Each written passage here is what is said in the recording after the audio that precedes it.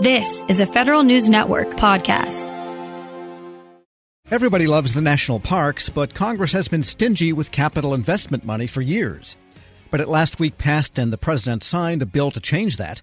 The Great American Outdoors Act will devote nearly $3 billion a year from oil and gas leases to maintenance and restoration of national parks.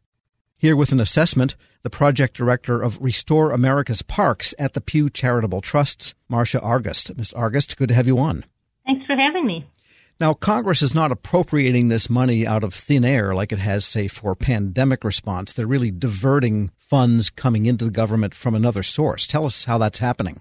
Well, I wouldn't say that they're diverting funds from another source. The financing mechanism is receipts from royalties from energy development that occurs on federal lands and water. And that is a concept that has been in place for decades. And the receipts that would be used for the backlog funding would not be coming from other uses. In other words, they are receipts that are not obligated for other purposes. All right. And so what, in your opinion, you've been working this issue for a long time, and the National Park Service has been beating this drum of the disrepair and the backlog. Why now? Why the change of heart in Congress, do you think?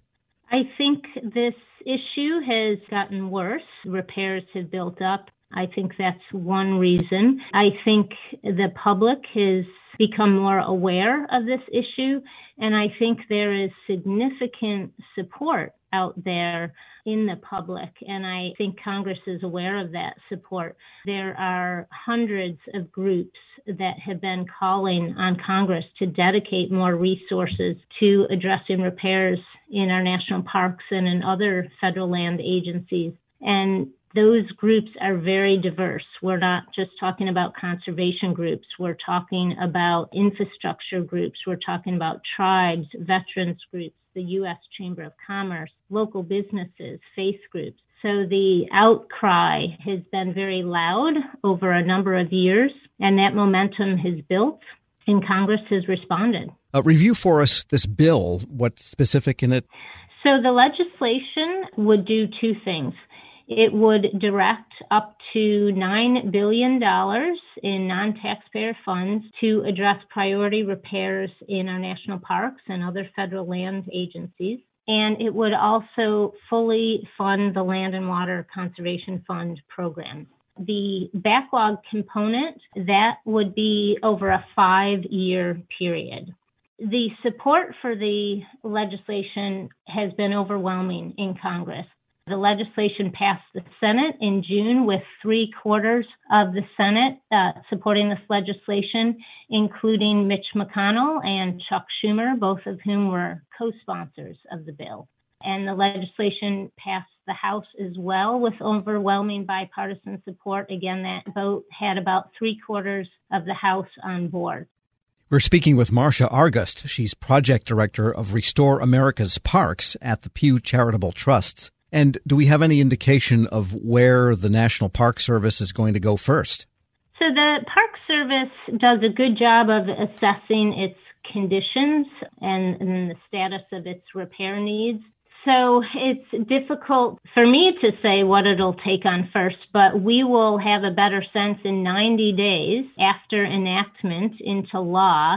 They will have to put out a list to Congress that says, here are the projects that we will begin implementing within the first fiscal year. I think that list will include some large infrastructure projects, but it will also likely include, some smaller projects that are important to maintain the integrity of historic sites.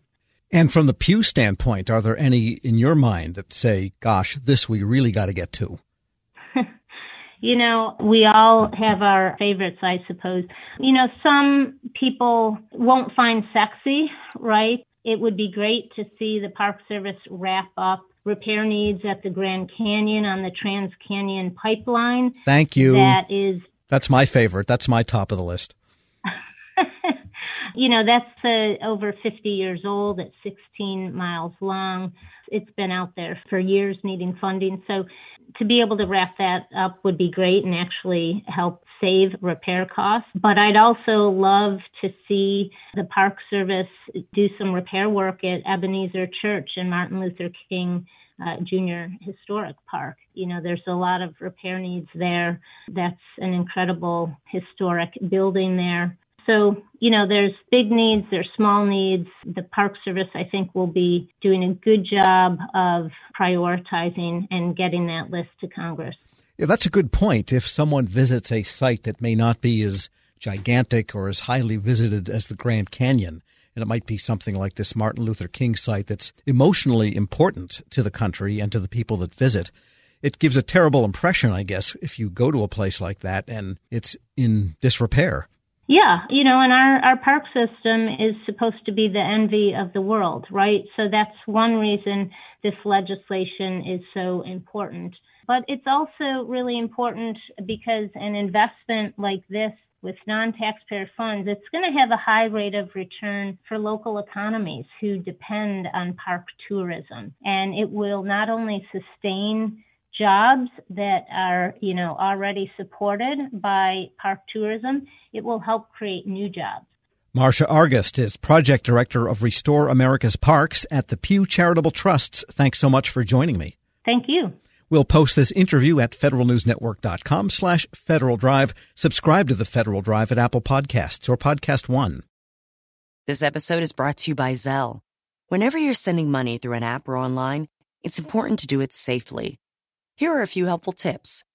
First, always make sure you know and trust the person you are sending money to.